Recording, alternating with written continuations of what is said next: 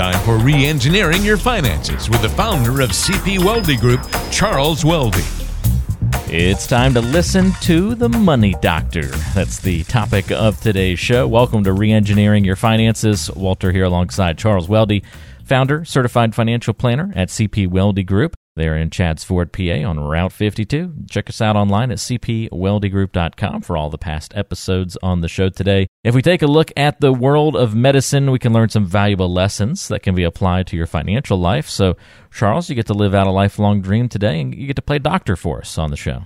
Sounds good. I played doctor when I was a little kid. I had a lot of fun with it. I was going to say, I don't know if that was actually a lifelong dream of yours, or I think at one point in time we all wanted to be a doctor at some point when we were growing up, right? So yeah, but when you saw all the, what you had to go through, all the hoops you had to jump through just to get out of college and then go to medical school. How many years of all the debt school? that you've accumulated. I don't know, man. It's like a lot more than 16, Mm-hmm. Way too many for some of us.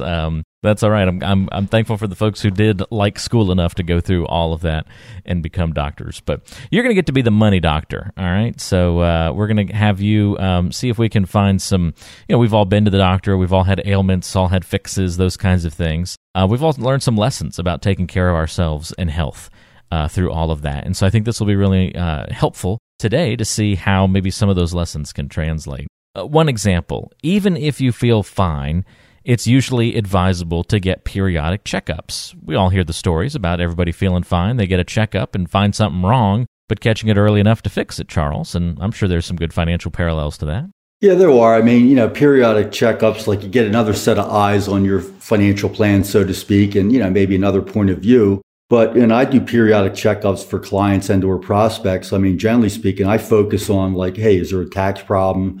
I mean, they have X amount of dollars in their retirement account. What's it going to cost them to take it out? That's one issue. Another thing that might arise is hey, everything's fine. They're not going to run out of money. But if they ever needed long-term care, what's the solution? There is no solution currently that they're looking at. Maybe there's a potential solution by, doing this periodic checkup. Then lastly, a lot of people have issues with spending. Maybe they're spending not enough, or maybe they're spending too much. But, one of the beauties of being a financial planner is giving people permission to spend their own money. So if there are people that are skimping that, realistically can spend more money, I'll definitely point that out. But sometimes, you have to tell people that are spending too much money that, hey, you know what? If you continue on this trend, fast forward 12, 15, 18 years from now, you're going to run out of money based upon these current projections. So a periodic checkup definitely would, help people identify a potential tax problem, maybe find a potential long-term care solution if need be, and definitely make sure that their spending habits are in tune with the level of assets that they have in their portfolio. You're finding the cancers that may be lurking and undetected so far by getting that checkup. Just like that in the financial world, you can uncover some things that otherwise might have gone unchecked until it was too late. And I'm sure you've seen lots of examples of that over the years, Charles. Oh, yeah, absolutely. Another example of listening to the money doctor. Well, you know what? Sometimes you need a prescription, right, Charles? Sometimes your body just isn't going to heal it on its own, and we need a little help, right? Yeah, I mean, there's many times that I find out that people do have good investments. They've got, a good mixture of stocks and bonds and fixed income. And, what might be missing is where they're located. Are they in a pre-tax account? Are they in a post-tax account? Are they in a tax-free account? Just, by sitting down and actually analyzing what their, portfolio looks like and what their needs are, it might be, a good recommendation in a lot of cases just to shift some of those assets into these various buckets, pre-tax, post-tax, tax advantage. I mean, in my career, probably on one hand, I can count the number of people that had the bulk of their assets in tax-free. Now, I'm not saying everybody needs all their money in tax-free, but, one of these prescriptions might be, hey, you know what? Let's start prepaying our taxes. You're not paying much taxes today. Taxes may go up in the future.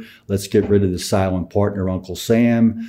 Let's strategically do it over the next 3 to 5 to 6 years or so. And then let's look at what your plan ends up with being, another 20, 25 years down the road. You're going to have more net worth because, when you take this money out of your retirement plan, it's going to be tax free. That's one potential solution to needing a prescription. Another one might be hey, you've got all these assets, but, at a certain point, we got to turn some of these assets into income.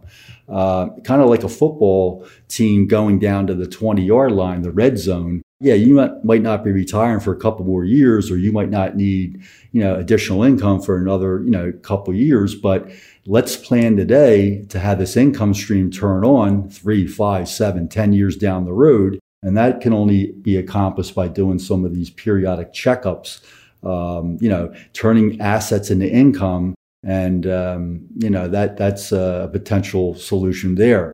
I don't know what else to say about that, except, generally the prescriptions are, let's minimize your taxes and increase your income and perhaps create a rising income throughout your retirement. I have a few family members who are big fans of self-diagnosing and self-adjusting medications and things like that, and then they're not getting better. And sometimes I have to give them a little shove of like, maybe you should get some help on determining the proper uses of these things, right? And they go back and get the correct adjustments, and then they start feeling better. So.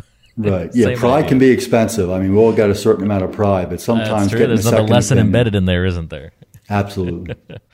Very good. All right. So another lesson from the Money Doctor might be that when you go to visit a doctor, they've all got different specialties. So, Charles, depending on your needs, you might go to somebody who's maybe go to a cardiologist because you're having some heart trouble. You wouldn't go to a gynecologist for help with that situation. Or if you need shoulder surgery, you're not going to go see an oncologist or a respiratory specialist. Is there that kind of specializing in the financial world? Do we see that play out similarly? Yeah, there is. I mean, really, like if you want to categorize it, there's really two groups of planning. Number one would be accumulation planning. So they're for people that are young, they're in their accumulation stage, they're not going to retire for 10, 15, 20 more years.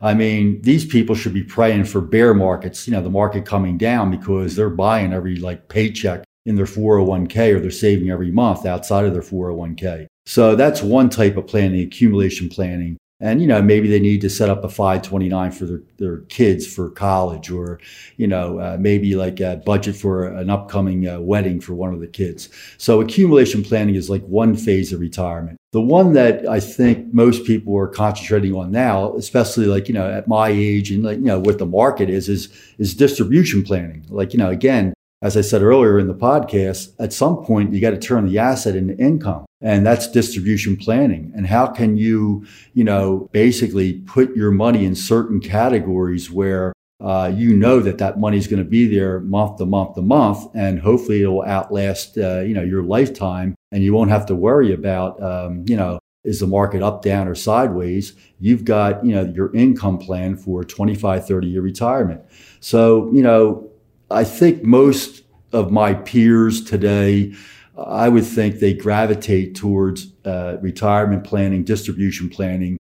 People have accumulated over their lifetime, their working years, and that's where all the money's at. And now it's time for them to actually, create a plan that makes sure that they run out of air before they run out of money. All good points, Charles, and I think it's worth looking at another Money Doctor lesson here, maybe one more to help drive the point home here, and that's that sometimes a second opinion can be helpful. You get a certain diagnosis, you might seek a second opinion to confirm the diagnosis, or maybe get another perspective, or maybe there's even another treatment route that you can take to try and solve whatever ails you. I've seen this happen and play out over the last couple of years with some various family members who got some bad news, and the way to solve the problem wasn't acceptable in their eyes. And so they said, well, if that's truly reality, then that's what I'll have to deal with. But they went and got a second opinion in one particular case, and there were some alternative ways of solving the problem that doctor had that the other hadn't brought up, and they pursued those other options. And it would have been a dramatic lifestyle change without going into too much detail had they had to go the route of the first doctor's suggestions. So getting that second opinion really helped them preserve their current quality of life by exploring a whole new and different options. So hugely important to seek out those second opinions in the medical field, and feel like we could probably find lots of examples of that on the financial side. No, I agree, Walter. I mean, let's face it, some advisors are really anti-annuities, and some are pro-annuities. And I'm not saying one's right and the other's wrong, but, really, I guess a retiree should probably sit down with each type of advisor and explore what are the advantages, what are the disadvantages of what they're recommending and why. just because an advisor is an anti-annuity person, maybe annuity is a solution to some of these people's issues going forward, and vice versa. There's not all good annuities out there. Maybe someone's in an annuity currently that isn't a good annuity and it needs to be restructured or replaced. Another example would be like the type of planning. Like I love this bucket planning where there's 3 buckets of money, now, soon, and later money. Well, other advisors might not subscribe to that. They might subscribe to a single portfolio. X amount of dollars in fixed income, X amount of dollars in stock, and just, work off of that one portfolio. I like 2 investment strategies, one for, income and one for growth. I like to segregate them. It just makes it a lot easier to see how you're doing and, just to maybe replenish that spending bucket when need be. And other advisors, they just look at the whole portfolio. And I'm not saying that's right or wrong, but like they basically structure the income and the legacy and the growth off of that one portfolio. I think it's more challenging. A second opinion can be helpful. No doubt about it. And not everybody, really has the same belief system as advisors. And I think the fact that a potential retiree or an investor would go to more than one advisor to get a second opinion could be extremely beneficial, because if these advisors feel so strongly about what they're recommending, a couple questions from the retiree or, the investor might open up a new world of investing for the, investor. It's helpful, Charles, to walk through these different little things, and visiting the Money Doctor, not all that painful, to get the help and guidance that you provide on the show today. Really enjoyed hearing your guidance on a few of these different items. And if you want to get some help and guidance, similar to like what you heard on the show today, but even in more detail and specifically about your financial plan and your financial life, certainly get that second opinion of your financial plan. Come to somebody who specializes in working with retirees and people approaching retirement. See if you need that prescription for your financial plan. Get that periodic checkup if that's all that it is. All of these things can combine and be so helpful to making sure that you are in good financial health. Get in touch and schedule your time to meet or ask a few simple questions to Charles by dialing 610-388-7705. That's 610-388-7705, or go online to cpweldygroup.com. That's cpweldygroup.com is the way to get in touch on the website. Contact information in the show notes section of today's program, so it's easy for you to get in touch. Charles, enjoyed this one. Thanks for the help, and we'll talk to you again soon. Thank you, Walter. All right, that's Charles Weldy. I'm Walter Storholt. Thanks for joining us. We'll talk to you next time, right back here on Reengineering Your Finances.